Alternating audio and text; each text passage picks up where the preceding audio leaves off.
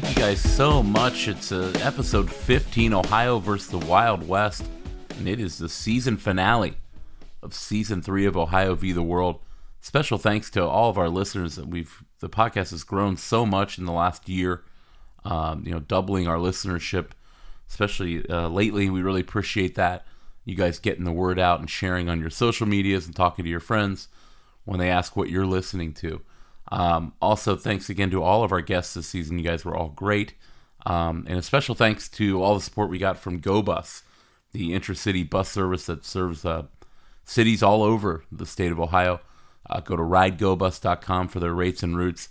They were with us every step of the way this year, and really appreciate the support from Matt and those guys down in Southeast Ohio. And again, check out GoBus. Very cool. So today we're going to be talking about two of the most famous Ohioans of the 19th century, two of the most famous Americans of the 19th century.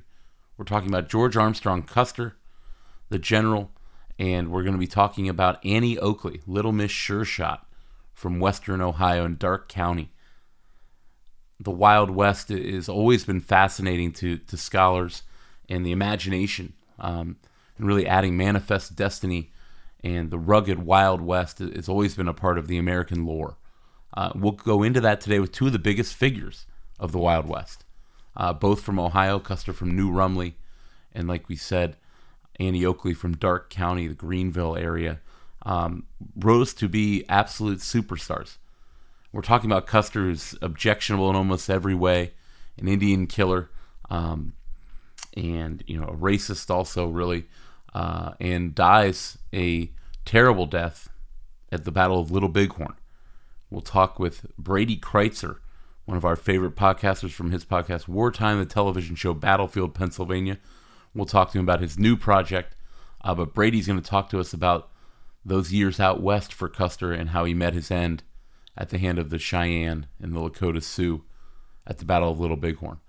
We'll sit down with Jason Lucas, attorney, to talk about younger Custer, the hero of the Civil War. The boy general becomes a general at 23 and really rockets to superstardom through his service in that war for the Northern Army. And we'll talk with our friend Bill Eichenberger, editor-in-chief of Echoes Magazine, the Ohio History Magazine, produced by our friends at the Ohio History Connection. Really cool magazine. And Bill's going to talk to us about Annie Oakley.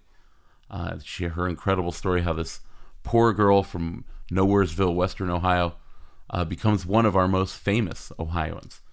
And we'll talk about her journey around the world and her incredible talent. And like we said, he's Echoes Magazine's chief editor. And Echoes is one of those perks you get of membership if you join the Ohio History Connection. We'll talk with Aaron Wingfield today about the other perks of membership. And also, we'll sit down for the third time, our only third-time guest from the great Ohio rock band OAR, Jerry DePizzo, joins us. And he's going to talk about our beer of the episode, which is the Mighty Lager. It's a beer, amber lager from Great Lakes Brewing Company. But it's actually a collaboration between his band OAR and Great Lakes. You can go to greatlakesbrewing.com or go to liveoar.com. Learn about this 4.5% lager beer. We'll talk with Jerry about how this project came to be. The guy's got his own beer. The band's going to follow them on tour. It's in commemoration of their new album coming out this summer. The Mighty is our beer for the episode. Jerry stopped in, brought the beer, which doesn't come out until this June. For a little sneak preview and really good stuff. It was so good to have him. Our only 3-time guest. I think I checked the records with Jerry DePizzo from the Ohio rock band OAR. Jerry, how you doing? Good to see you, buddy. Good. We are opening a Mighty Lager, the Mighty Lager from Great Lakes Brewing. Tell us about this. Like, how did this come about with Great Lakes? Yeah. Well, first off, cheers, buddy. Mm-hmm. Cheers to you. Thanks for having me on. It's good stuff. Thank you. A couple years ago, the boys and I, we really wanted to start expanding what, the brand of OAR could be. We looked at beer as a natural choice to look at that. We have a 20-plus year history of playing all over the country. Not one of those nights did the bar have a bad night. Right. Everybody, comes to OAR shows. It's their release. It's the break from their day, their long week, and they let loose and they have a good time. And most of the time they imbibe a fine beer while they're there. Right. So we figured, let's see if we can brand and bring in, OAR with a great brewery. And so there was a pretty long search. This took about 3 years really to find the right partner for this, and we're thrilled that we found Great Lakes, and they were willing to join up with us, join forces, and make the Mighty Lager. So we're thrilled. They're a great company. They do a lot of really good stuff in the community in Northeast Ohio as well. Tell us, when's it coming out? What's it's going to follow you guys around on tour too, I read, right? No, absolutely. So June 14th is June 16th. I apologize. We're going to have our big press release, and it's going to give all the information about where the beer is going to be available on tour. But yeah, it's going to follow us around on tour on a bunch of our tour dates. It's going to be available in Cleveland at Great Lakes Brewery. That's the first it's going to be available on Nice. June 11th. It's going to be at the brewery. In Ohio the gift City shop. there, yeah. Yep. And then an exclusive here for Ohio v. the World. It's going to be available at Giant Eagle Marketplaces here in the Columbus area starting on June 17th. Oh, nice. We got one like a mile down the road here. That's right. So if you stop in over at Giant Eagle Marketplaces, you can pick up the Mighty Lager there. That's awesome. So, and you guys are playing, I think, 3 Ohio shows this summer? We are. We're going to be in Toledo. We're going to be in Dayton, and we're also going to be at one of our favorite stops over in Cleveland, June 25th at Nautica. So we're thrilled. Oh, it's the outdoor downtown amphitheater. It's a great spot. It's one of our faves. So as far as like what kind of beer is it? I'm tasting it. Obviously, it's like a lighter lager, but just tell us a little bit about it. Yeah, we wanted it to be a very drinkable beer. We wanted it to be a beer for everybody. A tailgating beer. Sure. So the ABV is 4.6%. So it's not a very heavy beer. It's going to come in 16-ounce cans, 4-packs. It's really meant to be enjoyed, a day beer out with friends, having a good time, crack it open, and enjoy some music. Or in the parking lot before an OAR show, right? Sounds like a good idea. Tell us just where can we find it online, any more information on your guys' website? Absolutely, yeah. Go to liveoar.com/themightylager, and if you sign up on the email list there, we'll give you all the details about where the beer is going to be available, where and when's of the Mighty Lager. Beautiful, man. Cheers. Cheers, buddy. Thanks for having me. So thanks to Jerry. This summer, this is our last episode. We're going to be back in August. Looks like we might be doing a live season premiere episode in August. But we're going to be keeping real busy. We've got to start reaching out to our guests, picking these next batch of episodes. We've got a baby. Me and Miss Ohio v. the World have our first child on the way later this summer. We've got an offer from a publisher to write a book about Ohio history that we're definitely seriously considering. And so that's really exciting. We've been talking with the publisher about that and what that might look like. So a lot going on in summer of 2019. We'll be gone for a couple of months, and we'll be right back with a new season. Also, you can vote for us. The Columbus Podcast Awards have nominated us for one of their podcasts of the year. You can go to columbuspodcastawards.com. And again, look us up. You can start voting next week in early May for that. I think May 1st. So we'll post more about that on our social media and all that good stuff. Without further ado, this is going to be one of our longest episodes. So we really appreciate you guys listening this season. If you have show ideas for next year, hit us up at ohiovtheworld@gmail.com. Follow us on Instagram, Facebook, all that good stuff. And we'll have plenty of things we're rolling out this summer. So without further ado, we're going to head out west. And we're going to talk about George Custer and the story of Annie Oakley. It's episode 15, Ohio versus the Wild West.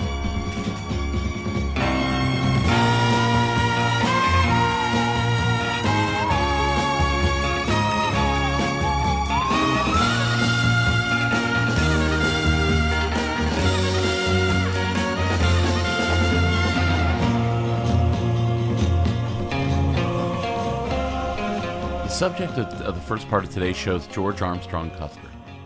We're not going to sugarcoat it. He was not a great guy. He was a military genius, incredibly brave, and a man of his times. But looking back on his views and what he did, especially in his conflicts with the Indians, he's incredibly, incredibly difficult to defend. And we won't defend him. We're also not going to hide from our history. George Armstrong Custer is one of the most famous people from Ohio. His long, curly, blonde, flowing locks were known across the country and really across the world. There's so many important things in Ohio and American history that he was a part of. We want to explore those and really explore why did he become so incredibly popular. Maybe the most popular person from Ohio at the time of his death in 1876. But Custer was born in a log cabin, a small town, place called New Rumley, Ohio. It's about 30 miles west of Steubenville, eastern Ohio, slightly east-northeast. And he's born in 1839 in New Rumley. His great-uncle laid out that little town as his family came from Maryland. Our first guest, we talked to Jason Lucas about his early years, and we talked about New Rumley. Jason's from that area. He's from Belmont County, Ohio. And we talked to him about young Custer. So Custer was born in a log cabin in New Rumley, Ohio, which is in Harrison County. It's in the northern part of Harrison County, Ohio, on the eastern side of the state. He lived several months in Monroe, Michigan, but Emanuel Custer, his father, a noted Jacksonian Democrat, moved him back to New Rumley. And when he was 9 years old, Emanuel Custer apprenticed him to a furniture maker, a guy named Joseph Hunter in Cadiz, because Emanuel Custer believed in individualism, making your own way through the world with your own hands and your own skill, things of that nature. There was an importance to being a self-made man. What area of the state is New Rumley? I've been out there once. I went and saw the statue out there. So New Rumley is in northern Harrison County, which is on the eastern part of the state in Ohio, on the way from Cadiz to Carrollton. He was a teacher for 3 years in Cadiz, first at a public school and then a private school. He taught in a one-room schoolhouse in Cadiz. Later on, as he's older, after he'd already left and was serving in the Civil War, his family actually moved to Wood County, Ohio.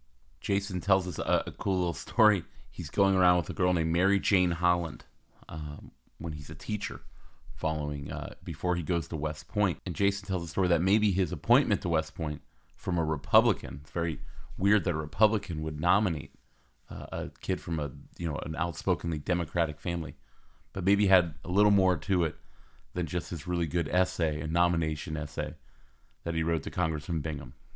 So John Bingham was a noted Republican. He was a congressman actually from Harrison County. He lived in Cadiz, and he went on to author most of the 14th Amendment, which is pretty neat. Cadiz isn't that big of a place. But Bingham was impressed with Custer's sincerity when he wrote to be appointed to West Point, and he wanted to meet him. Of course, for Custer, it was a way out, because even now, Custer's thinking, I will get paid $28 a month, and I will be an adventurer, and I will leave Harrison County behind. But it was weird at the time for a noted Republican to appoint the son of Jacksonian Democrats to anything, much less West Point. The official story is that Bingham was impressed with his sincerity. But there's another story, a seedier story, if you will. A guy named Holland in Harrison County was a strong supporter of the Republican Party. And Holland had a daughter who was 15 at the time, who was very sweet on Mr. Custer. And they may or may not have been caught kissing or whatnot. No one really knows. But Holland allegedly put so much pressure on Bingham through the Republicans that Bingham appointed Custer to get him out of Harrison County. And away from his daughter. And away from the daughter. Custer gets to West Point in 1857. It's before the war starts. It's a 5-year program back then. He would be rushed through, and his whole class would be rushed through in 4 and some even in 3 years to become part of the Army. Service was needed. Men were needed. Officers were needed that badly. We talked to Jason about what kind of cadet he was, because he would finish last in his class, 34th out of 34. It's crazy that a guy who'd finished last in his class would become one of the youngest generals in American military history and one of our most famous officers. So Custer finished 34th in his class out of 34. But it's interesting because that number's a little tricky. That class started with 108, and it was cut to 64, and only 34 graduated. So yes, he finished 34th out of 34, but he did finish. What kind of cadet was he? Terrible, in one word. He had 790 demerits at the end of his term. He barely scraped by. Interestingly enough, though, with his demerits, you were allowed 100 demerits in a 6-month period. Several times he racked up over 90 in the first 3 months. and then was a perfect example of a cadet in the last 3 months, which showed some self-restraint and an ability to buckle down when he had to. But he decided early on that he was going to perform to his peers.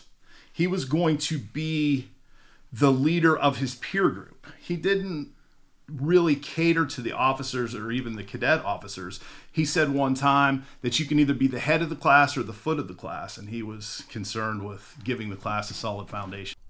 Following graduation, Custer faces a court-martial.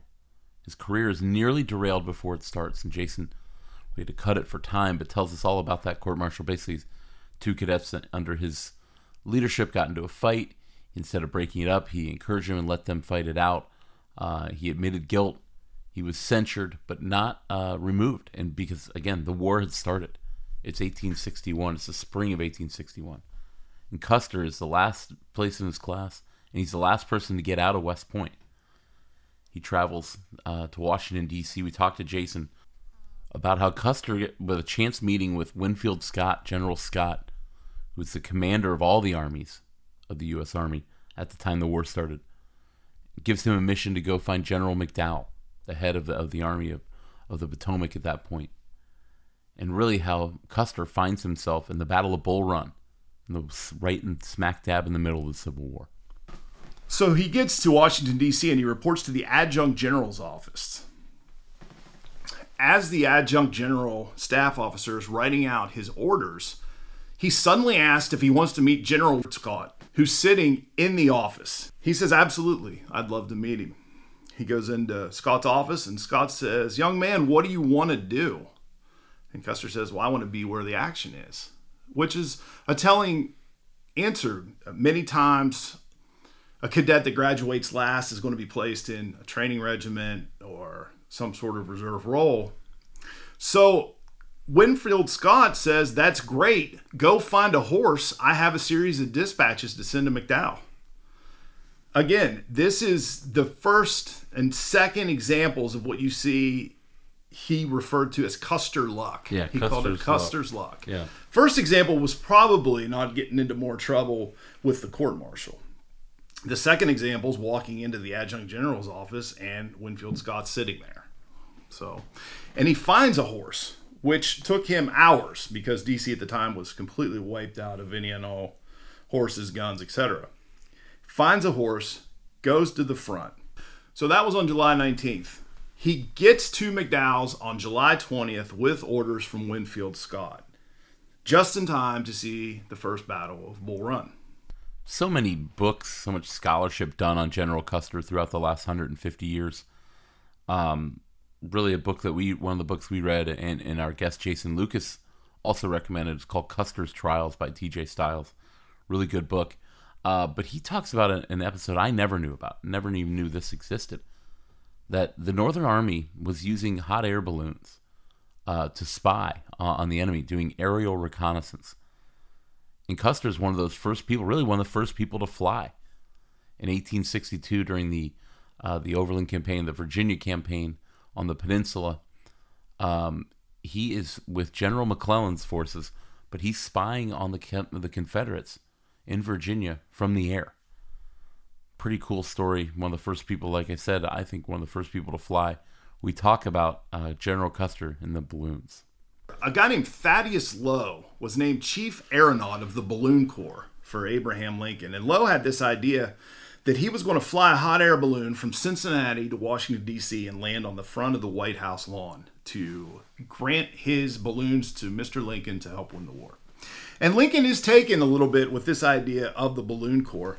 So Custer served with what was called the topographical engineers. The peninsula at the time was blind. They had useless maps. They were no good. They didn't really know the terrain.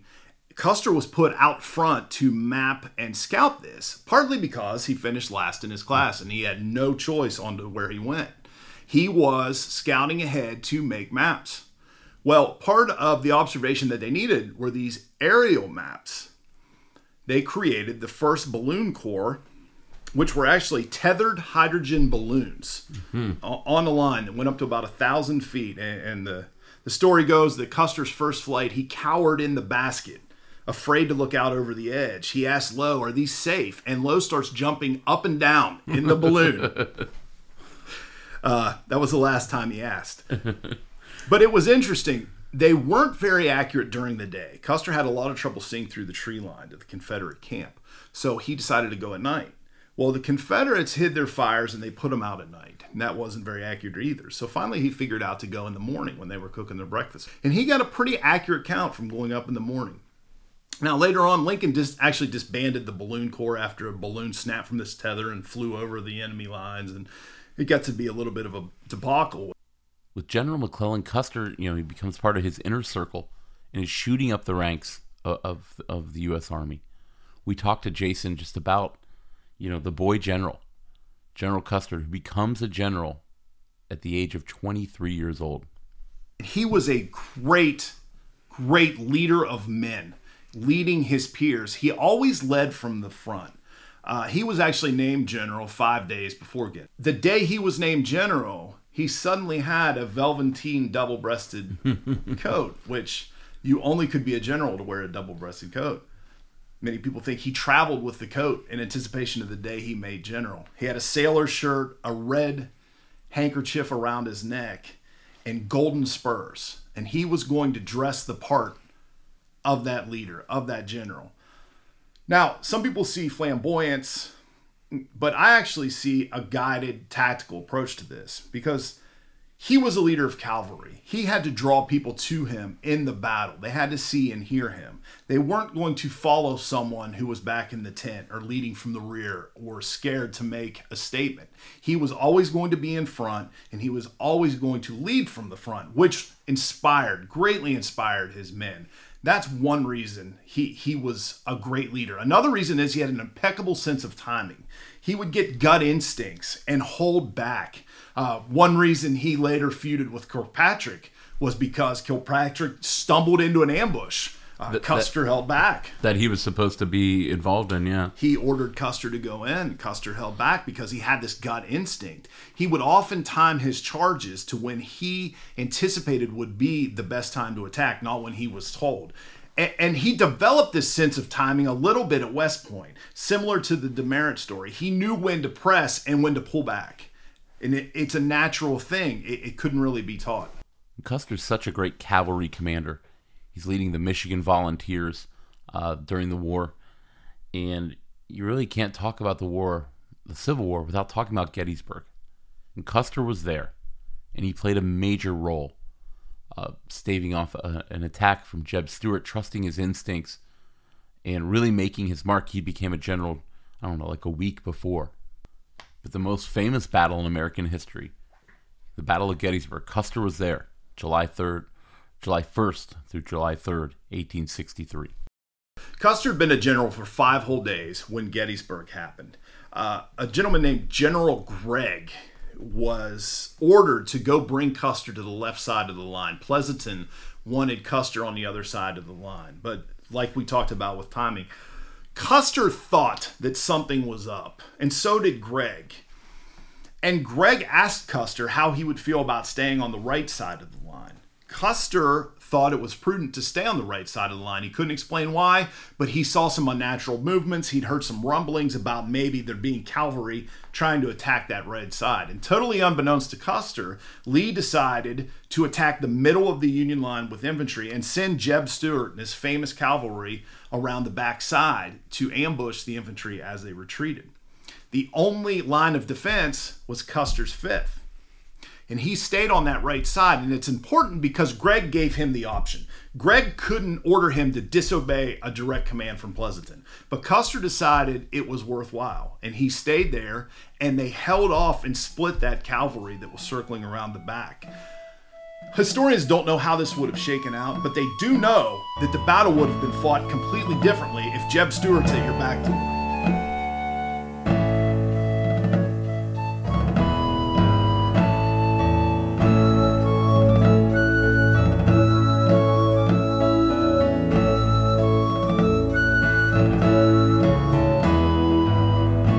Robert E. Lee's famous cavalry commander, Jeb Stuart. It's Custer and his men who would kill Stuart, a huge boon to Northern morale in 1864. That was at the Battle of Yellow Tavern. We talked to Jason just about how Custer made his name. He was always in the headlines. He was always good for a quote, and not just because he was, such a great media darling, but also because the guy won. He took chances, and he was a hero.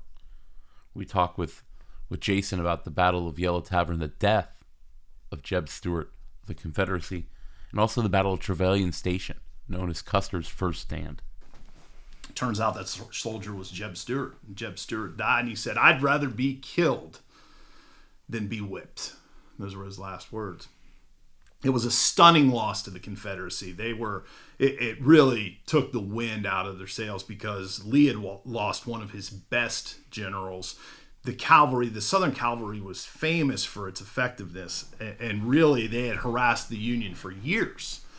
And it was a stunning win for the Union in turn. They never expected to be able to get to Jeb Stuart. And it was a real turning point in both the morale and the tactics of the Civil War. Remember, this is May 11th, 1864. There's an election coming.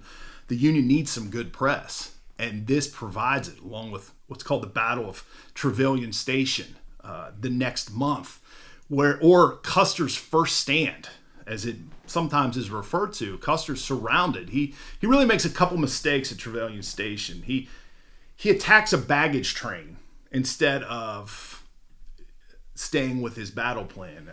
And also, he's surprised by the enemy. Custer's not surprised very often in war, and especially in the Civil War. And the enemy pops up where he didn't expect them.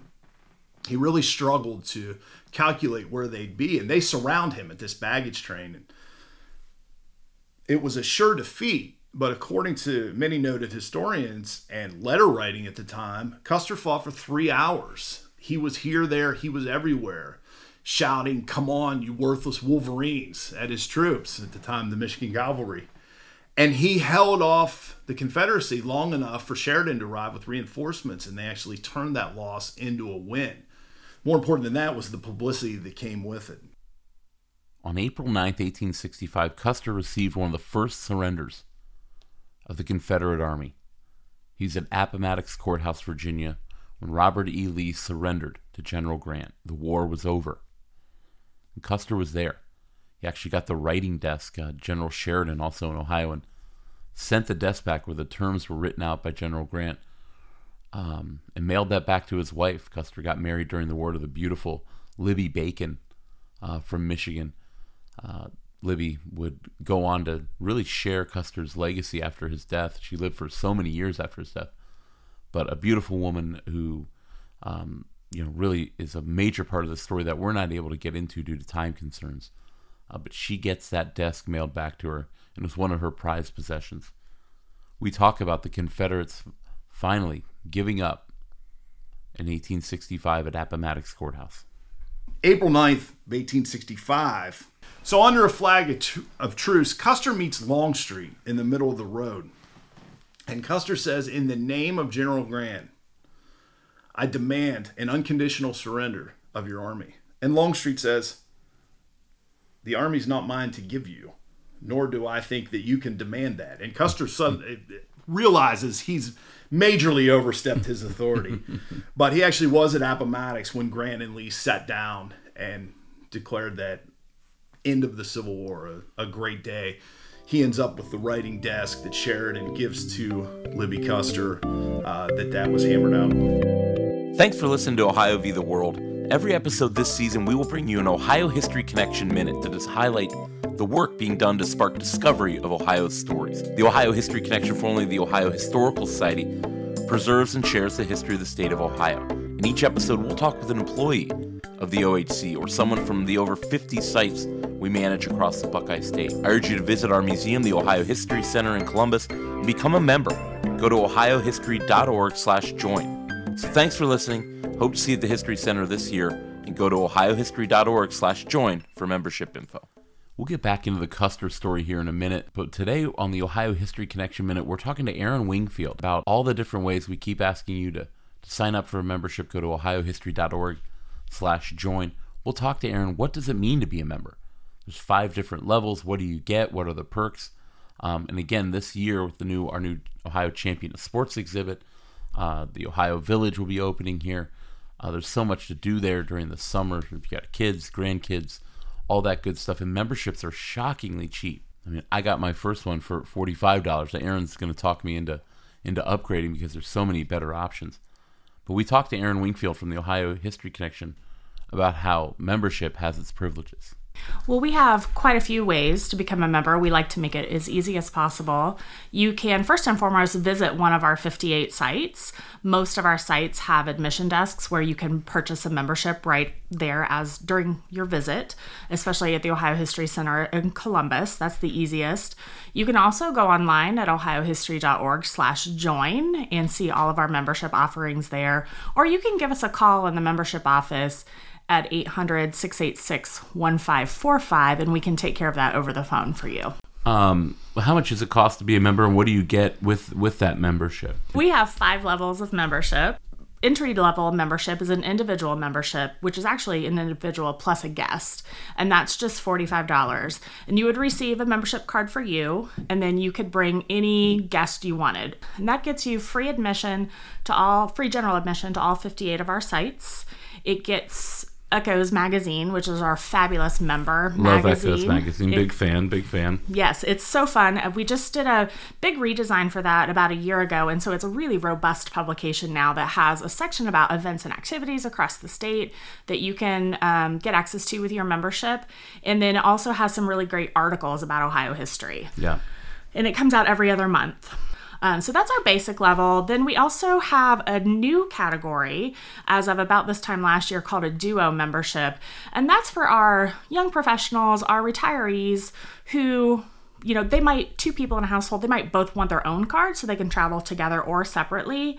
But they don't really care about benefits to bring guests or bring their grandchildren or their children. Gotcha. And that's $50. So it's just a little bit of extra money for that extra card.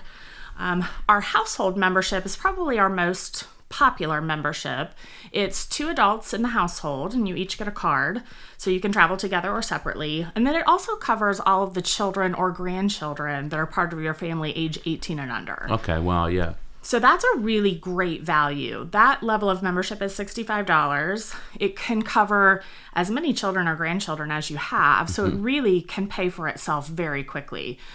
2 visits, sometimes less, depending on the number of people in your home. And then the next level is popular for people who like to travel in groups. It's our plus level membership. So it's the household benefits, plus you can bring 2 additional guests of any age anytime you come. So we see that a lot of times with families. Mom and dad get cards, they have their kids, but maybe they like to bring their grandparents with them, or maybe their kids like to bring friends when they travel around the state. So that benefit covers those extra guests, and that's $85. And the last membership is our really best value because it is just packed full of benefits. It's $145.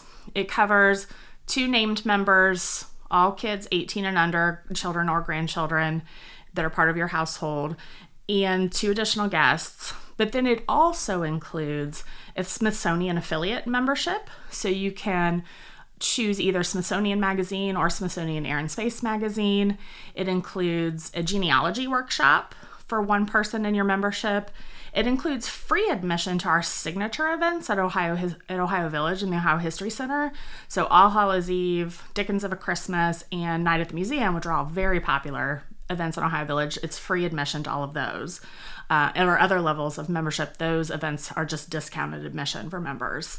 And it also includes our really, really cool reciprocal program, which is the North American Reciprocal Museum program, and that gets you usually free, sometimes reduced, but usually free admission to about 800 museums across the country. Oh wow, I didn't know that. So I've got to upgrade my membership. Yes, I can help you with that. All right, good. What's the best way, again, just the best ways to sign up to become a member at the Ohio History Connection? The best way is to go to ohiohistory.org/join, or visit one of our 58 sites to join during your visit, or give us a call at 800-686-1545. All right, thanks, Aaron. Thank you.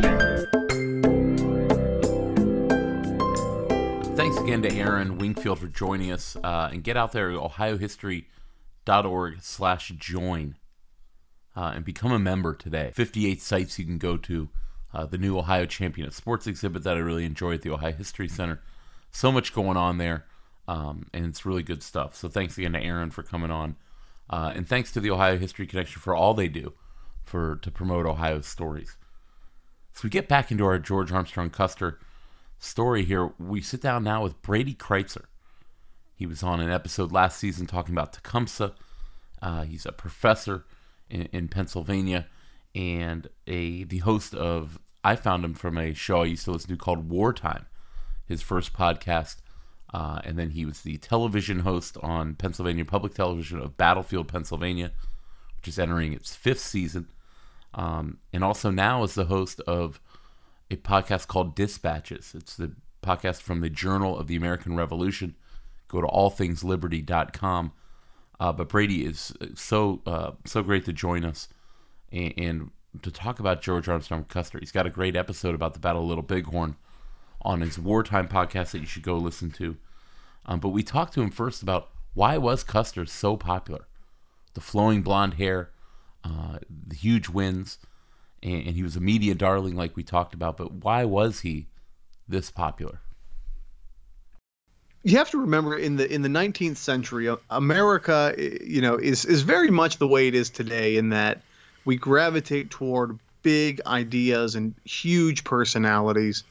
The difference was, though, in 1865, there was no Avengers movie coming out. There's no comic book craze or action flick. I mean, your heroes were in the military. When you open a newspaper a few times a day, what did you see? You saw representatives of figures on the battlefield. And the fact is, in the American Civil War, literally everyone in America is either related to or knows someone in the American military fighting in the Civil War. So out of that generation, you get this sort of enormous groundswell and following for these big, larger-than-life characters. And one of those characters would have been George Armstrong Custer. He was young. He was brash. He really loved the attention that the position gave him. He was a cavalry commander, so he was already like the fighter pilot, so to speak, of the 19th century. He wore these, incredibly sort of bold. He made these incredibly bold statements with his outfits. Feathers in his caps and waxed mustache, medallions and buttons shined regularly. He pruned for crowds. He loved to parade through cities. So for Custer, he really took to the limelight. He really took to that attention. But let's face it, for the American people, he was everything they wanted.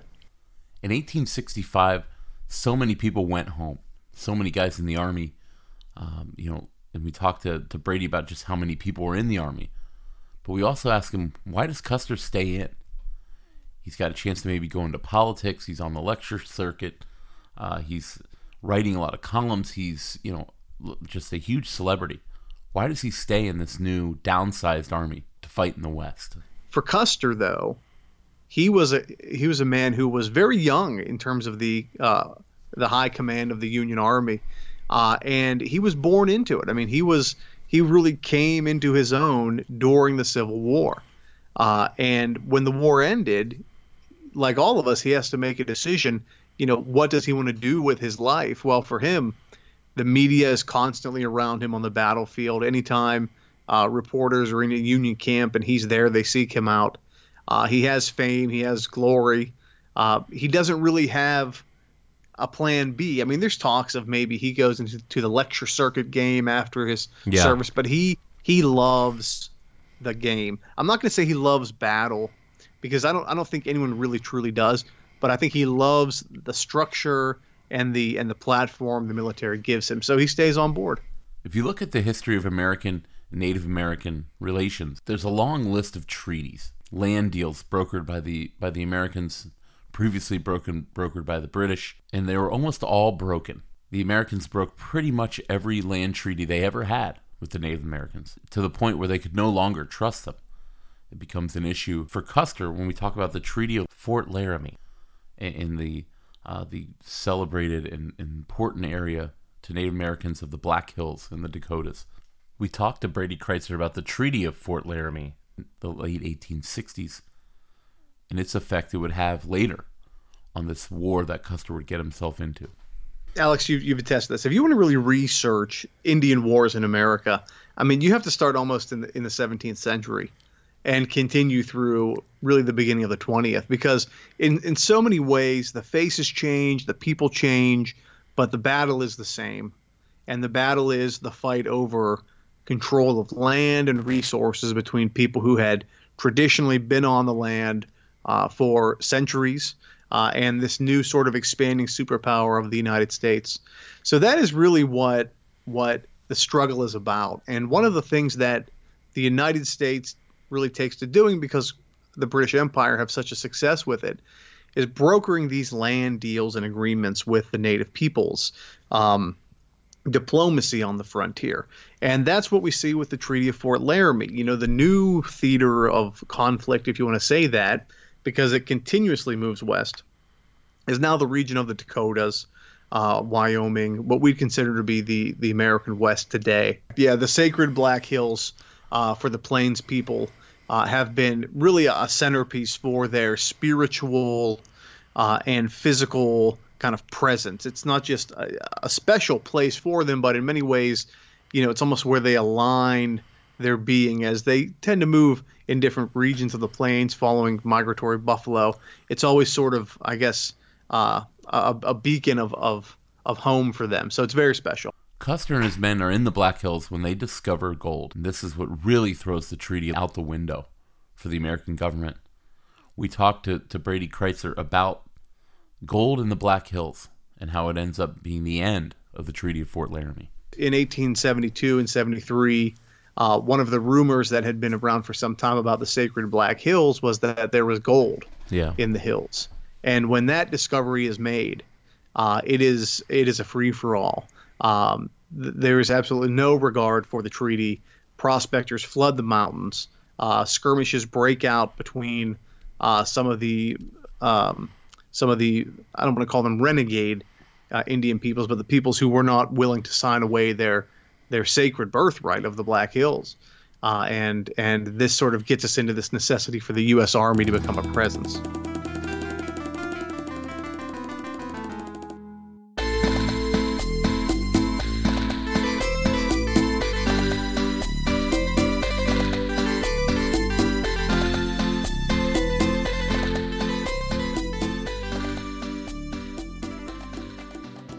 It was a different type of war being fought in the Great Plains. It's not these giant, set piece battles that the Civil War that Custer had excelled in as a cavalry commander.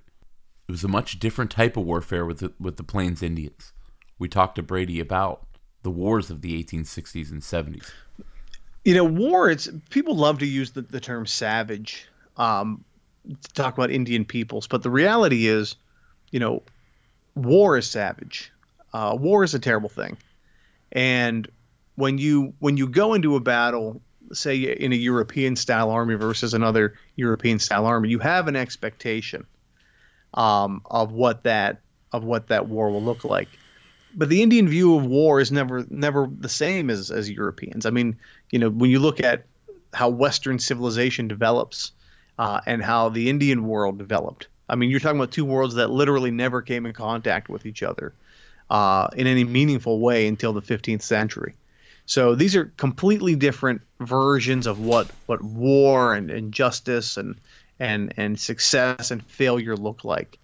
And one of the things that Custer spoke about often in newspapers, that drove him crazy, was the Americans would line up in their typical battle formation they would have used against the French or the British or any number of the German states.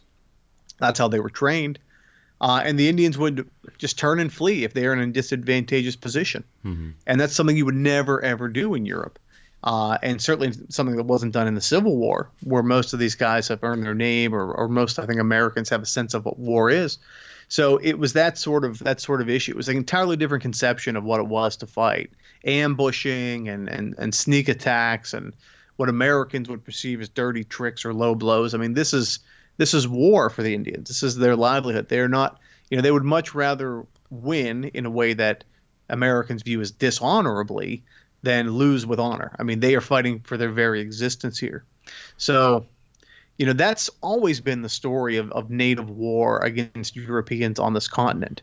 And it's why, quite frankly, Europeans never really won many battles because they just weren't equipped for that style of fighting. It's like if you put a football team and a soccer team on the same field and told them to play ball. They're both playing a game, but it's not the same game. We talked to Brady about Sitting Bull, the famous leader of the Lakota, a man who would ultimately get to know our second subject, Annie Oakley. He's the one who named her Little Miss Sure Shot when he later joined Buffalo Bill's Wild West tour. We'll talk about that famous Wild West experience. But we asked Brady who was Sitting Bull and why did he bring so many warriors and different tribes around him in that summer of 1876. We mentioned earlier about a sort of a general distaste for the Treaty of Fort Laramie that many members of the Cheyenne and Sioux Nation had. And one of the voices that really sort of spoke out against this was a man named Sitting Bull. Now, Sitting Bull was an older warrior. He had spent his life fighting. That's why he had a position of prominence. But he was one of these leaders that said, listen, this is our land. We don't have to confine ourselves to a reservation. We didn't sign the treaty. Someone else signed the treaty for us with no right to do it. So they didn't feel beholden to it. But Sitting Bull is one of these very prominent holy men that sort of came into it.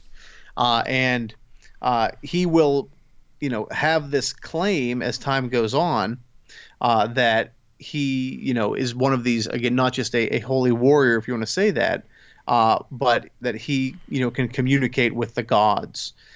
So there's a very famous event in Montana at a place called Rosebud Creek. Just a few weeks before the battle we're talking about, where Sitting Bull says, I want to commune with the spirits, with the Great Spirit. And he goes through a traditional sun dance. And this one goes very long because, the spirits are just not coming through. He's not having his vision.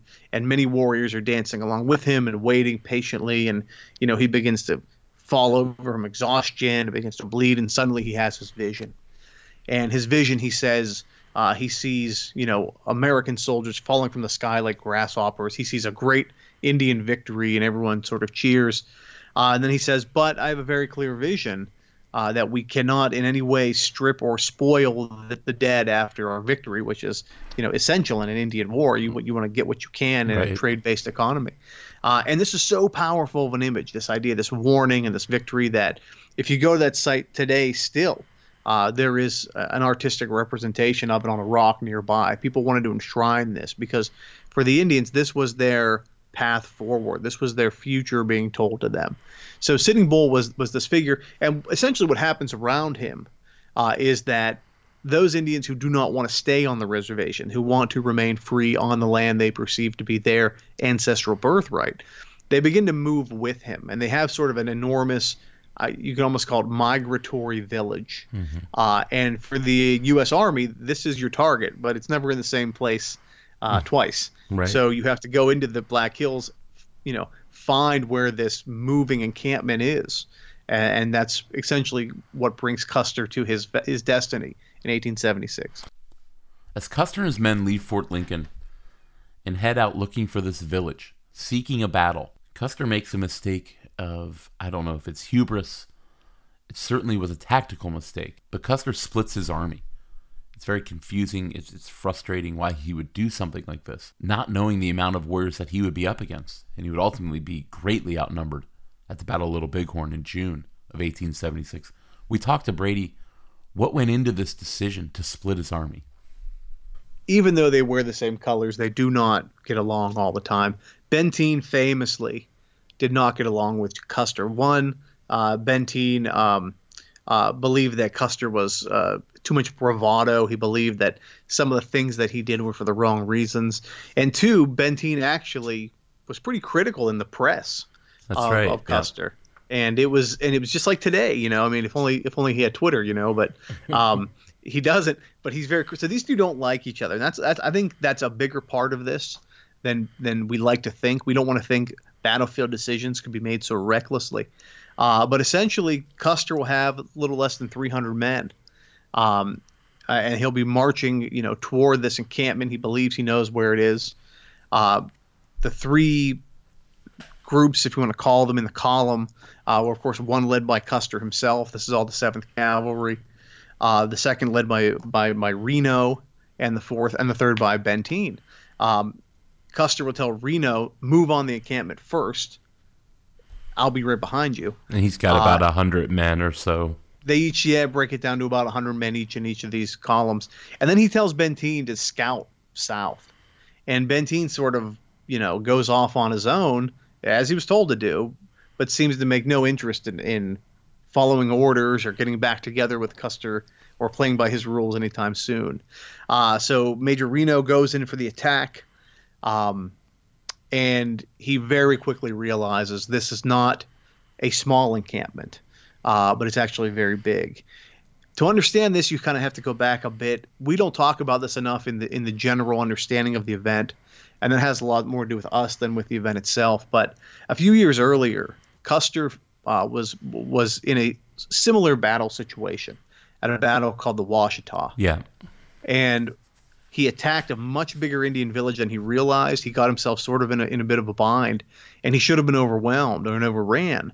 But the reason he survived, and one of the reasons he became sort of known as the Indian fighter after the Civil War, was because he took the women and children of the village hostage, and he put them in front of his line. And he basically, dared the warriors around him. You can attack us, but you have to go through your own women and children first. And the warriors of the Washita were not going to do that, and Custer literally walked out. I mean, he walked out unscathed. So one of the things that he was very, I guess, conscious of was, if you capture innocents, if you capture women and children, they can be human shields. And whenever he came upon the village, that was what he told Reno.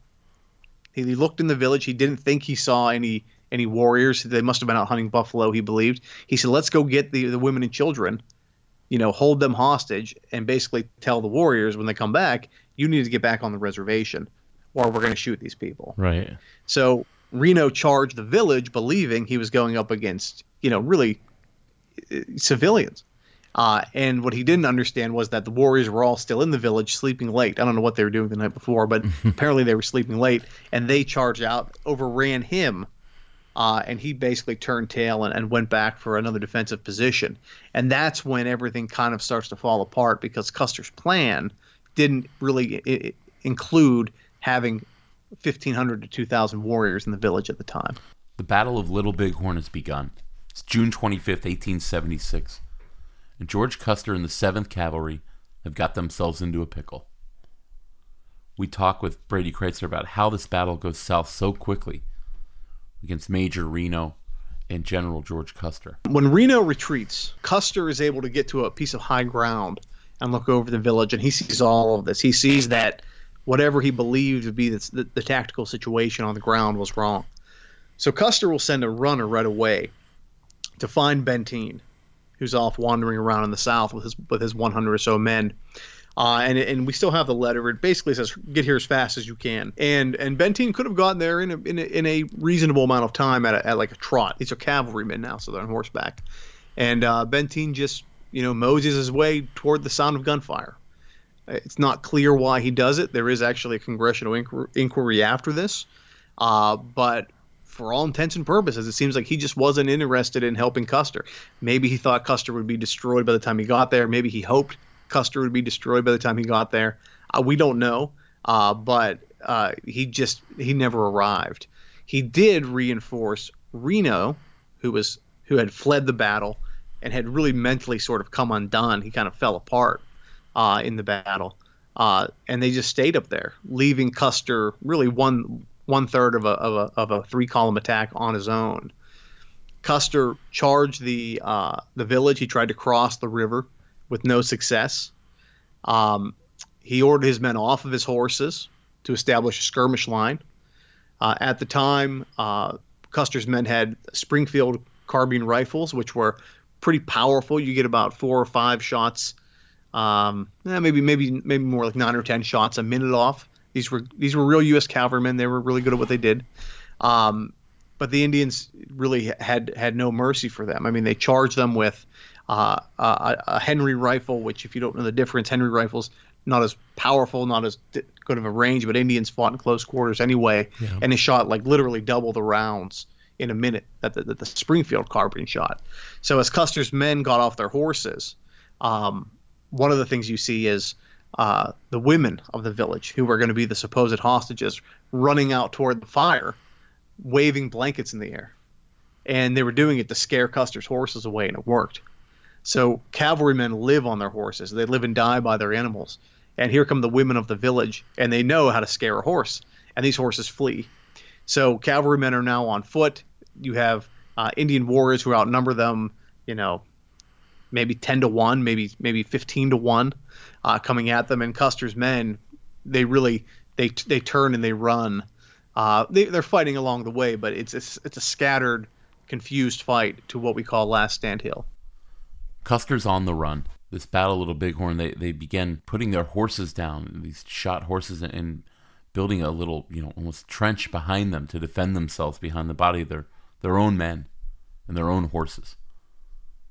An Indian warrior, Gall, recalling this event, said, "The battle took about as long as it takes a very hungry man to eat." It did all happen very quickly. Custer is pinned in on what's called Last Stand Hill. We talked to Brady about the end of the 7th Cavalry and George Armstrong Custer. It's incredibly ferocious. We don't know the time exactly, Alex. Here's the real problem we face with this, which is why I think the event is so powerful. There were no American survivors from Custer's group of men, from his column. They were all destroyed. The 7th Cavalry that was with Custer, 268 men, were all eliminated. About half of those men were immigrants from Ireland and other parts of Europe. They were strangers in a strange world. They didn't survive. So for centuries, not centuries, I shouldn't say that, but for decades, for sure, we kind of built a mythology around Custer based on the fact that we don't know what happened. We know they were all dead. So we kind of let our minds fill in the story. And of course, you had Wild West shows, filling in the stories and the details and all these things, never thinking at the time, based on where we were as a country, well, there were a lot of survivors of the battle. They just weren't white Americans. They were all the Indians of the battle. And the Indians were very clear through their oral traditions what happened. And what they explained was basically essentially what the archaeology's borne out, was that Custer's men were fleeing and were eventually surrounded and overwhelmed on Last Stand Hill. And it wasn't really, honestly, until the 1950s and 1960s that we actually just started to look at these Indian testimonies as being somewhat serious. And because of battlefield archaeology and the ability to match shell casings to bullets fired, and incredible technology. Archaeologists and historians have essentially pieced together this battle one step at a time. It was just small enough that you could pull it off. You could never do it with a Gettysburg or anything like that. But there was just small enough people you can basically trace the whole thing. And it ends up with Custer with a bullet through his left side and the left side of his temple.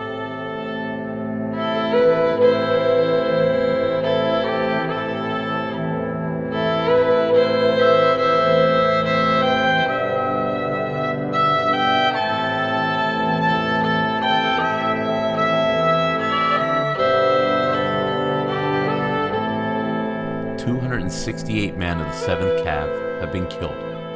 There's no survivors in Custer's group. And the country is shocked when the news reaches the East. This is the centennial summer, the summer of 1876.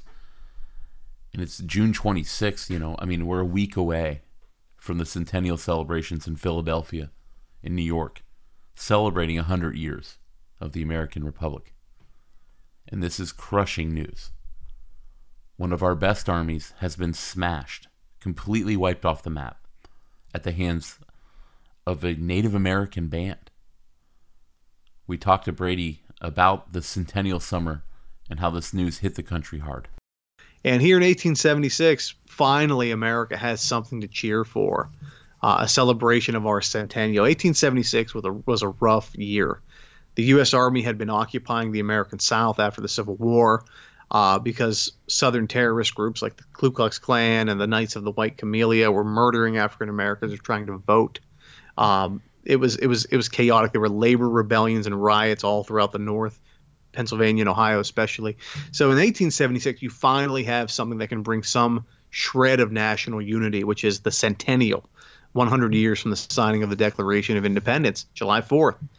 This battle happens at the end of June. So by the time all of the sort of news gets out of what went down, it's really hitting the American papers literally on the evening of July 3rd. Yeah. People are hearing that Custer, the great hero, this superstar, this maximum celebrity is been totally destroyed. And you have to imagine what that also does to a lot of veterans and Americans who are there. I mean, the Civil War is over. This is the army that beat Robert E. Lee.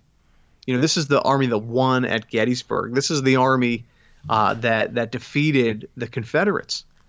And this is how it ends for them. I mean, 1,500 Indians, that's all it takes to totally wipe out the greatest army in the history of our country. It's a really devastating blow to the American psyche, but it's coming at a time when we're pretty much at rock bottom anyway. George Armstrong Custer would become more famous in his death than in life. The Anheuser-Busch Company gave these bars with this giant painting of The Last Stand. It was basically every bar in the country that you'd go into and drink would have a picture, a painting, very famous painting of Custer's Last Stand. And it grew and it grew over the years. We talked to Brady about, how did this myth of The Last Stand even begin? There was a congressional investigation into what happened. I mean, as much as people didn't want to face the facts, there was a fact-finding effort. As we know today, in the popular consciousness, a different narrative develops. And it might have been a coping mechanism for us to deal with the shock and terror of the whole thing. The fact that there were no American survivors also helps, kind of build that story. But America needed, a hero of some kind, maybe even a martyr for liberty or westward expansion. I mean, there was just a lot going on that Custer was the remedy for after his death.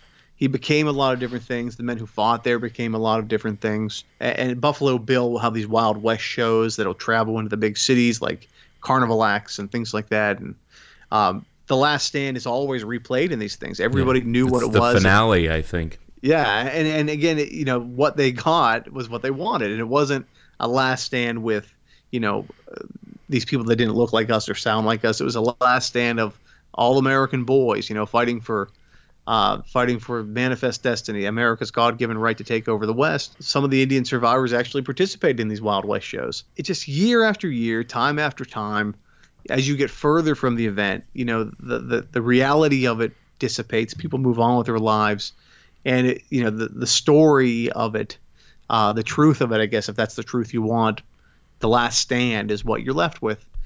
So again, at a time when America was still so badly beaten down by the Civil War and the legacy of slavery and the terrible things that followed, Custer maybe served as some sort of a coping mechanism for us to deal with our problems. One of the factors of the Battle of Little Bighorn and Custer's death that's really not focused on enough is how it really was the last stand of the Native Americans. More resources, more arms, and more ferocity, and even more aggressive, an extinction policy in some cases. A policy that stained this country and still stains this country, our treatment of Native Americans. But whatever our treatment was before the Battle of Little Bighorn, it got much worse for Native Americans following that embarrassment, the defeat, Pearl Harbor type defeat of the American Army in the 7th Cav. We talked to Brady Kreitzer about how this was the end of the West as the Native American knew it. We always say it's Custer's last stand, but the reality is, looking back, we know it was really Sitting Bull's last stand. It was the Indians' last stand. They may have won the day, but the onslaught that was coming after them as a result of this was really something they still haven't recovered from, quite frankly, as someone who visits Native communities and Native reservations. And, you don't want to trace it directly back to Custer, but it became official American policy after the Little Bighorn to pursue what would today be an act of genocide against America's native peoples. One of the things that you have to understand about the people of the plains, whether you're talking about the Arapaho or the Comanche in Texas, moving all the way to the Cheyenne and the Blackfoot into Canada, they all survived and subsisted off of the American buffalo this animal that moved in an enormous herd of thousands of beasts. One buffalo could feed a whole village. They were conservationists in that they picked off one buffalo at a time, and that's how they subsisted. They used every ounce of that animal for something. And it became U.S. policy. The easiest way to kill all the Indians is to kill all the buffalo. So we put out a bounty on the heads of any buffalo you could find. I think in 1870 there was something like 15 million buffalo in the Great Plains. By 1890 there was less than 1,000. Wow. And that was a direct effort to exterminate an entire race of people by exterminating the one thing that they subsisted on for their existence. And it worked with horrendously spectacular results for the United States. And the West was essentially won. Ohio View the World has been brought to you by GoBus. Hit up ridegobus.com, check out their cheap rates and routes all over the Buckeye State. Next time you need a ride around the state of Ohio, whether it's northwest or down to the Queen City of Cincinnati, northeast Ohio or southeast Ohio, and all points in between, go to ridegobus.com. Thanks again to Brady Kreitzer for joining us. Go check him out. But he's been such a great guest for us and resource. He's so knowledgeable about American history. Jerry will join us in a little bit to talk a little more about Annie Oakley. Annie Oakley, Little Miss Sure Shot, by far the biggest female celebrity in Ohio, maybe ever. She's called Little Miss Sure Shot by Sitting Bull, the Lakota Sioux leader that we talked about. That was, it was his people that helped to wipe out General Custer in the 7th Cav. And it was Buffalo Bill Cody, his Wild West show, that brought Annie Oakley to prominence. Buffalo Bill, who knew Custer, had gone on hunting expeditions with him, had been a scout for his armies in the late 1860s. But Annie grew up in western Ohio, in a place called Darke County. We talked to our newest guest, Bill Eichenberger, the editor-in-chief of Echoes magazine, the Ohio History magazine. We talked to him about her childhood. She grows up so poor in western Ohio on the frontier. Darke County is in almost straight west out I-70. Phoebe Ann Moses was born on August 13th, 1860, and she was born into a regular old family. She had 6 brothers and sisters, and then at the age of 6, her father died. Her mother remarried, and her stepfather died. And so the family was in dire financial straits for most of Annie's childhood. And then Annie was shipped by her mother to the Darke County Infirmary for the elderly, orphaned, and mentally ill. She was in the infirmary from the age of 8 or 9 until 13 or 14. So, but in the interim and all the times that she would have been home, she was always out in the fields with her rifle, and she actually hunted to help put food on the table for their family, but also she sold a lot of her game to Katzenberger's grocery store in Greenville in Darke County. Then Katzenberger's would in turn sell that to restaurants in Cincinnati, that's where how Cincinnati found out about Annie. Annie lived a tough childhood. Some of those years where she was away at the asylum, she joined a foster family that she later called the Wolves. I don't know if she meant that because they were such terrible people or because that was their last name. She's not really clear about that. But she's basically sold into slave labor. Her family mother was tricked into letting these people care for her, and they treated her terribly. And she finally did make it back to her family, uses her rifle to start making money for her family and supporting herself. We'll talk with Bill Eichenberger about how her life changes. A shooting competition outside of Cincinnati develops where she meets her future husband and great shooter, Frank Butler. A hotel owner in Cincinnati named Jack Frost. And he was one of the hotels that took Annie's meat through the Katzenbergers pipeline. And so he knew that, hey, there's this little girl up in Darke County who is a hell of a shot. And so he calls her down to do an exhibition, kind of related to the hotel and just kind of an event for the hotel. And she comes down, and who does she meet but Frank Butler? and they have a competition. Frank was a fairly renowned sharpshooter, but during this competition in Cincinnati, Frank hit 24 out of 25 targets, and Annie hit 25 out of 25 targets. So, and if we get into the Barbara Stanwyck, Annie Oakley movie, if we talk about that a little later, that's not how they portrayed it. Barbara Stanwyck is Annie Oakley, and she's about to beat Frank. It's not. They didn't use his real name, so whatever the character was. But she's about to beat him, and she misses on purpose to let him win. But that's not something Annie would do in real life. No one I talked to in researching this story, and nothing I've read in the several books that I've read, ever suggested that was anything Annie would ever do. No way. Yeah. She was definitely going to win, and she's going to whip those boys. Frank was already in the business, and eventually he would realize that Annie was the real talent. She was the one that could bring in the big bucks. Crowds loved her. But they had a really, really cool relationship, Frank Butler and Annie Oakley. And we talked with Bill Eichenberger about Frank and Annie.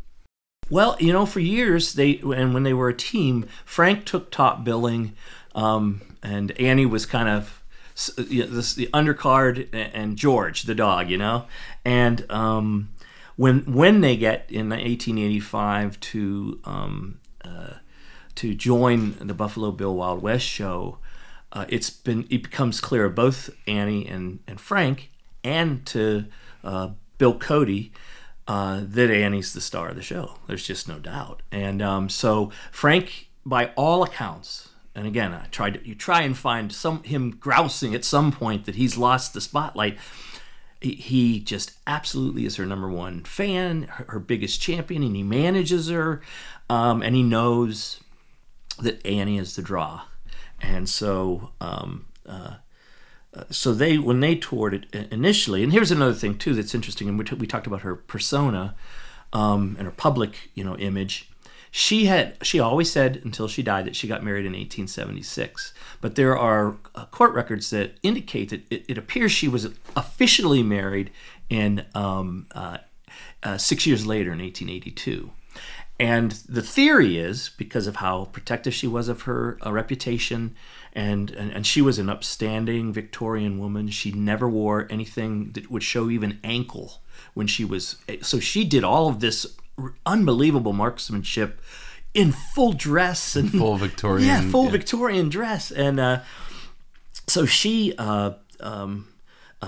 said. So the theory goes that they were married in 76 because that. Otherwise, it would have meant that she traveled with Frank, unmarried, unwed, for 6 years. So she just went back and post-dated it. I live in an area of Columbus called Grandview Heights. It's kind of smashed in between the Ohio State campus and downtown. A great little neighborhood. It's where I grew up. It's where my office is now. It's where I live now. We bought a house here in 2017. But we bring back Jerry DePizzo, our first three-time guest from the band OAR, to talk about something called the Sells Circus in Sellsville, a little circus town that was right here in Grandview in the 1870s, 1880s.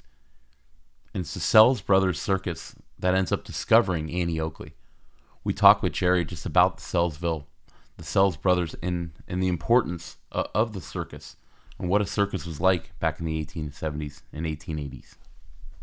They followed around the circus, and through that, I think they got the great idea to put on their own circus. Right.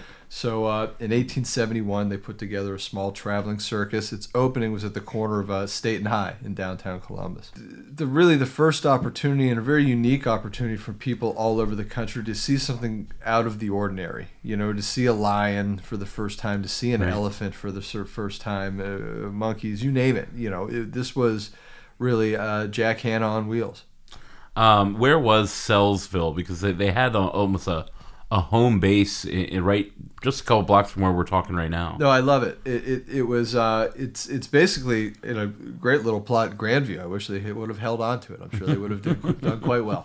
But Olentangy River Road to Virginia Ave, and then King Ave to 5th was the north and south border. So basically the river over to like Kenny Road, and then King Avenue to 5th Avenue was basically this little town that housed not only the equipment and things of the circus, but like all of the folks that worked on it. all of the animals, in the show, all of the animals that you needed to put on, the back of house stuff in the show, like hundreds and hundreds of animals. And then also, I mean, you said, talking about vertically integrated, I mean, this was from grow to show, you know what I mean? Like they had, where Lenox is now, the movie theater, and that whole plaza was the fields where they grew all of the food. We were talking with Jerry, and he started telling us some really funny stories about how some of these animals would get loose. Tigers and lions and monkeys all over the Grandview area. We talked to Jerry just about, what happened when these animals would get out of Sellsville and suddenly show up on the streets of Grandview Heights. That security's probably not that tight, in 1880, whatever. So, yeah, I would imagine folks would see, like, there's stories of seeing elephants on the Fifth Avenue Bridge, people having monkeys on the roofs and things like that, elephants smashing through things, And they had Annie Oakley as well. They had Annie Oakley.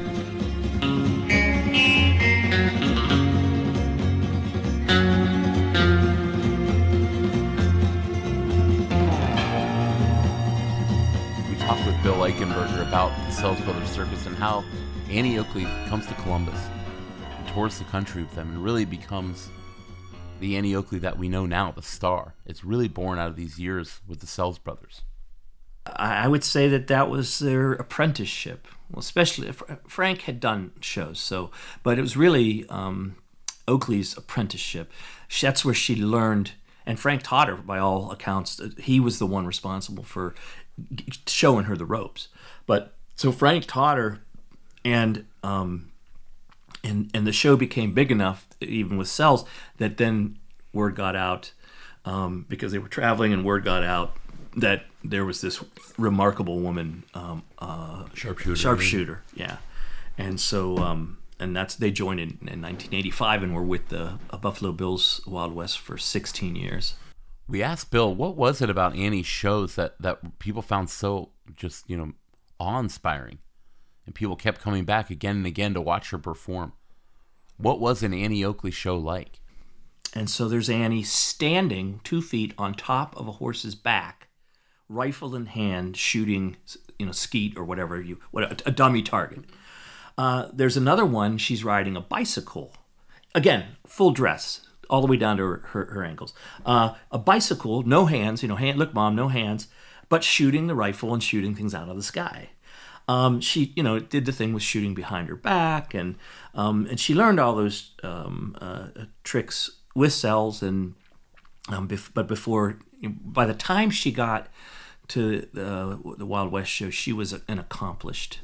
She could shoot anyhow. Buffalo Bill Cody was among the most famous people in the world. He had his Wild West show, which he took across the country and internationally. But he helped break Annie Oakley. He was one of her acts. They would always, do a reenactment of Custer's Last Stand. The Wild West show, how it became just so popular, and how it really formulated the world's perception of the old Wild West. The first one that Cody did was in Chicago, and it was a play, pretty much like in a theater. And it wasn't until, and I don't think they used this word back then, but I'm going to use it now, and that's, they did reenactments, and they found out that was a huge draw. So the Wild West shows were renowned for their pageantry and their color and the excitement of, and I would love to have seen. Yeah, me too. A beginning of one of the shows. They did a tribute to horse riders. And so cowboys would ride out with their buckskins, and American Indians would ride out in their full war regalia and headdress. And but they went so far as to embrace all horse culture across the globe. So they had Mongols, and they had Georgians from the area of Russia, and people from who had all different kind of cultures. So, and they were all in their native dress. They were all riding the kind of horses that they had wherever they came from, because the horses varied pretty widely. Even amongst American Indian tribes, the horses, obviously the Comanche are well known for the Mustangs that they rode and rode to perfection. But I would have loved to seen that. It would, the color, the drama, the pageantry, and then they would reenact. Buffalo Bill would reenact an incident at some remote place where he alleged, or he said he had scalped a Cheyenne warrior. Yeah, Yellowknife. Yes. And so did that happen? We don't know.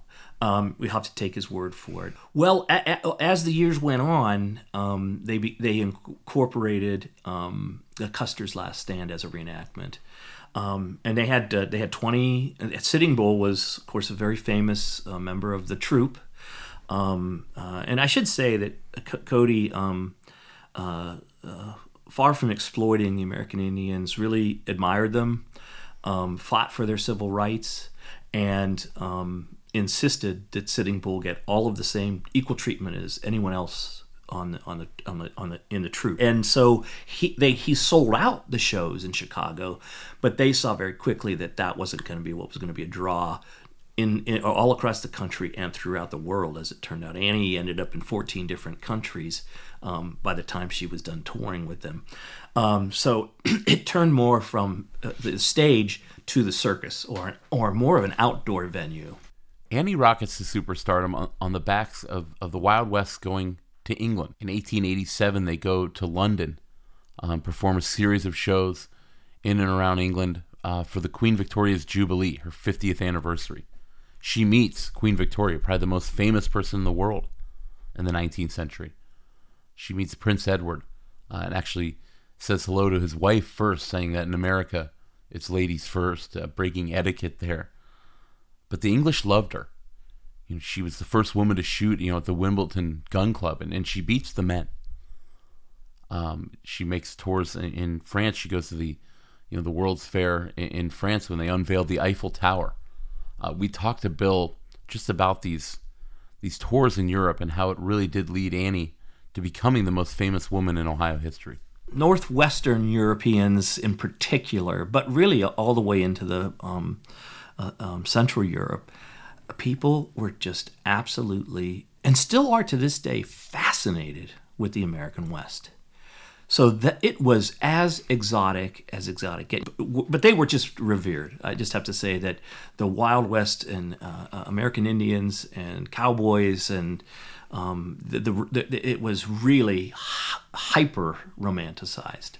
Of course, it wasn't anything like real history, but it was an approximation where it was actually myth making, and that's really what it was. Is that they were creating a myth about the American West and retelling a story that didn't happen the way they said it happened. Well, one of the famous stories is that she shot the cigar ash out of Kaiser Wilhelm II's cigar while he held it in his hands. In the later years, she shot an apple off her dog Dave's head in every show. So it was like the William Tell thing. Yeah, the tours were remarkable. They had initially planned a short run in Paris that ended up being 6 months long, and then they toured other places in France, Spain, and Italy. But she had a way about her. You're asking why, leaders, world leaders, kings and queens, and prime ministers, would fall in love with her. She was always completely herself. She was a paragon of Victorian virtue. She was humble. But nobody worked harder than she did. We can talk about her athletic ability, but and people just liked to meet her. They just loved her, and she was as adored, and maybe in a different way, in a more deeper connection, by the youth in America. Annie and Bill had in common with them today. But they were really the country's first, superstars, just bigger than life itself. And that was something that really, and really kind of, in a way, were really responsible for helping to invent the entertainment industry in America. American showbiz. Yeah, absolutely. And but what's more showbiz than that kind of show that they were putting on? I love that story of Annie shooting the cigar out of the hand of Kaiser Wilhelm II. She used to joke during World War I that if her aim had been off that day, that maybe the entire world war could have been averted. That she had it in her hands to change history. She had just missed that shot on purpose. But getting to know Annie was difficult. Bill wrote an article in Echoes magazine about Annie Oakley, which is what led us to talk to him. And he did all the research, and I've read books about Annie Oakley. Nobody really knew her. She kept that, this perception, or public perception, of the demure, entertainer. But nobody really knew her privately. We talked to Bill about trying to get to know Annie Oakley. There's a plethora of information about her if all you care about is her public persona and her public life. But if you want to know who she was, how she ticked, then that's the nut that's very, very hard to crack. In fact, no one's done it yet that I can tell. There's a biography that came out right after she passed in the 1920s, and then it was reissued in the 40s, and it has the most contemporaneous interviews with people that actually knew her. But even there, then it's hard to tell because it's a lot of anecdotes, and were the stories accurate, or did she tell these other people what she wanted them to spread? But she was really meticulous, almost maniacal about protecting her public persona. That carefully crafted narrative about Annie Oakley comes under fire. Suddenly a story appears in all the papers saying that Annie Oakley was arrested, caught stealing. She was trying to steal things to get money to buy cocaine. It's completely out of character. But it wasn't her. And Annie, we talked to Bill about Annie's crusade against this libel, and she attacks these newspapers to try and reclaim her image, and she was successful. There was a woman in Chicago named Maud Fontanella. She had been a cabaret dancer for one of the Wild West shows, not I don't think Buffalo Bills. She was arrested in Chicago for theft, and the headlines the next day read, "Famous woman crackshot steals to secure cocaine." Yeah. And Maud Fontanella had just simply told the police she was Annie Oakley. And evidently it was believable enough that the police didn't check out her story. Neither did the reporters, who I'm sure this is the height of the Hearst newspaper empire, and they're always looking for a scoop, and yellow journalism was really in full flight. And it ends up being picked up by the wire service and running in 55 newspapers. Yeah. It's annoying to me that this was done to Annie. But it has a great ending, and that is that she sued all 55 newspapers and won straight out or settled in 54 of them. So she really did reclaim her reputation, her persona, and it was, and she that just shows you she took on the people who said that falsehood about her, and she beat them.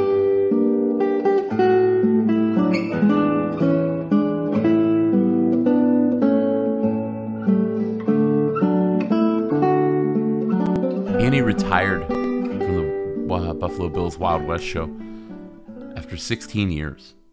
She would do some other shows on the side. She was, there was a play about her that she played herself.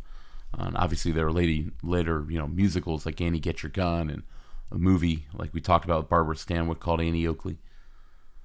But she really retires and decides that she wants to be buried in Darke County.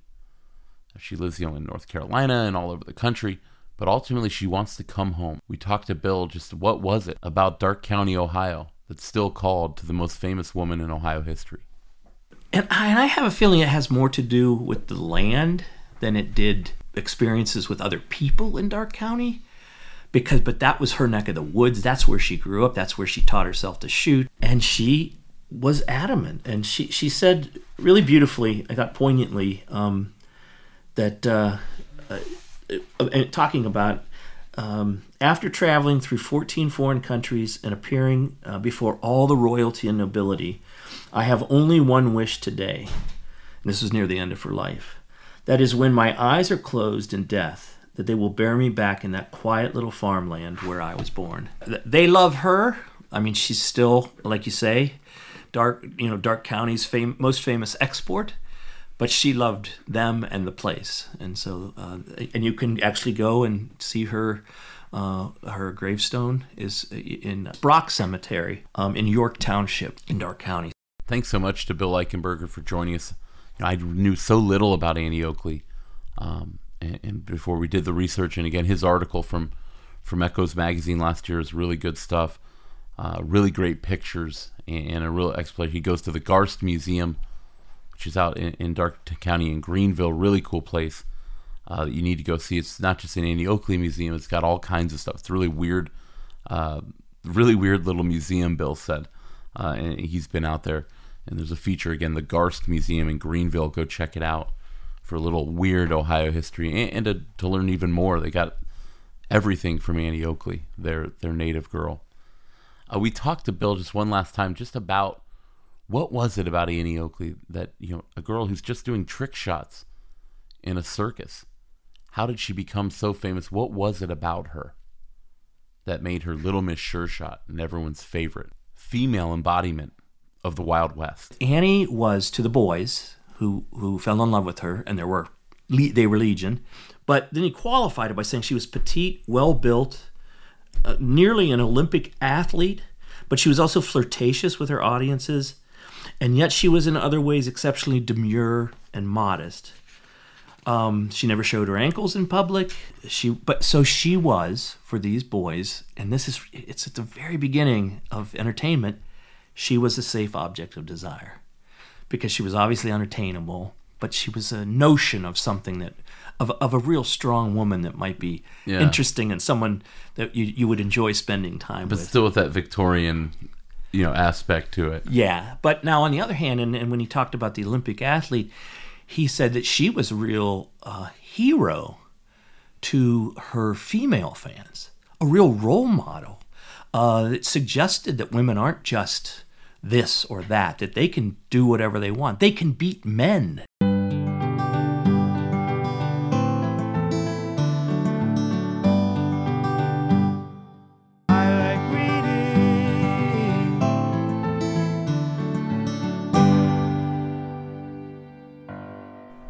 Our book recommendation for the final episode of Season 3, it's got to be Custer's Trials by T.J. Stiles, Pulitzer Prize winner. Just an amazing book, and it really talks about everything in his life right up until his death. Gives you such an insight into this complicated man. He pulls no punches. Custer was certainly no saint. He's incredibly objectionable. It's really the man of his time in that period of American history. But read T.J. Stiles. We talked to our first guest, Jason Lucas, who also read and loved that book, just pulled a quote really about Custer in his early life and his success in the Civil War, and how all that really led him to the disaster that was the Battle of Little Bighorn. So Stiles writes about Custer in a summary that is perfect, that I could not come up with. I'm going to just read it for you. Custer was 25 years old. He held the second highest rank in the Army. He'd killed men. He'd won battles. He was a celebrity. His success taught him many lessons about himself and about the world. And he would spend the rest of his life learning that they were all wrong. That'll do it. Thanks so much to our guest, Jason Lucas. Also to Bill Eichenberger, the editor-in-chief of Echoes Magazine. Thanks for letting us talk to you about Annie Oakley. And, of course, to Brady Kreitzer, the great podcaster. Check out his original podcast, Wartime, and also go to allthingsliberty.com to check out his new podcast for the Journal of the American Revolution, and that's called Dispatches. Look it up on iTunes. And thanks to Aaron Wingfield and, of course, Jerry DePizzo. Have fun on your tour this summer. You can see him again all over the country, but in Dayton, Toledo, and Cleveland as well in June. So go check that out at oarlive.com. We will be back in August, guys. This summer, we've got a couple of charity events we do at Nightlight 614, where if you want to be involved with that, you just pour beer and wine with me and some friends of mine, and it's an outdoor movie series in Columbus. We always have volunteers who email us at ohiovitheworld@gmail.com. You get a free t-shirt, and we're outside in downtown Columbus pouring beer and watching movies. There's a couple times this summer you can do that. Again, vote for us in the Columbus Podcast Awards. It starts May 1st. Find Ohio v. the World has been nominated. It's one of Columbus's best podcasts. We'd love to have your vote. Follow us on Instagram, Ohio v. the World Podcast. We're on Twitter at Ohio v. the World. Follow Jerry also, Jerry DePizzo at Jerry DePizzo on Twitter. Really good follow. He's got a bunch of followers, but he's going to be on tour this summer, and that's always going to be a good feed to check out. And thanks to Jerry for joining us. Guys, like I said, we love doing this show. We're going to be back for season 4. Season 5 is going to be about the Ohio presidents as we gear up to the 2020 election. A lot of stuff in the works, so we really, really appreciate it. Follow us, rate and review the show. This is our longest episode because we just didn't want to say goodbye to you guys. We had so much fun doing it. And again, I thought season 3 really, really was well done and had some great episodes, and it's really reflected in the number of listeners. Thanks again to our friends at GoBus. You can go to ridegobus.com for their cheap rates and routes. They were so helpful, Matt and everybody. Thank you over there. And it's a great way to travel the country or travel Ohio. Wi-Fi, reclining seats, bathrooms. I mean, good stuff. Not the Greyhound bus and Spartan existence that you might be used to on a bus. So check them out again at ridegobus.com. Thank you guys so much. We'll see you in August for season 4 of Ohio v. the World. Ohio v. the World is brought to you by GoBus. Hit up ridegobus.com and all Ohio bus service, whether you're going from Cleveland to Cincinnati or the $10 trip from Athens to Columbus. You can recline in their comfy chairs or download our newest episode using their free onboard Wi-Fi. GoBus is the safest and classiest way to travel the Buckeye State, so make sure you check out ridegobus.com for their routes and their cheap rates that'll get any Ohioan where they need to go in style. In a world infatuated with comic fandom comes a show to help us remember the talents that have inspired us. Whoa, cut. Oh, come on. It wasn't that bad. It's a bit dramatic. Let's just tell them about the show, guys. We are the Canned Air Podcast. Join us weekly for a comedic trip through pop culture. We also welcome some cool comic creators, as well as some of the voice and screen actors that helped shape your childhood. Find us on cannedairpodcast.com and on the Evergreen Podcast Network.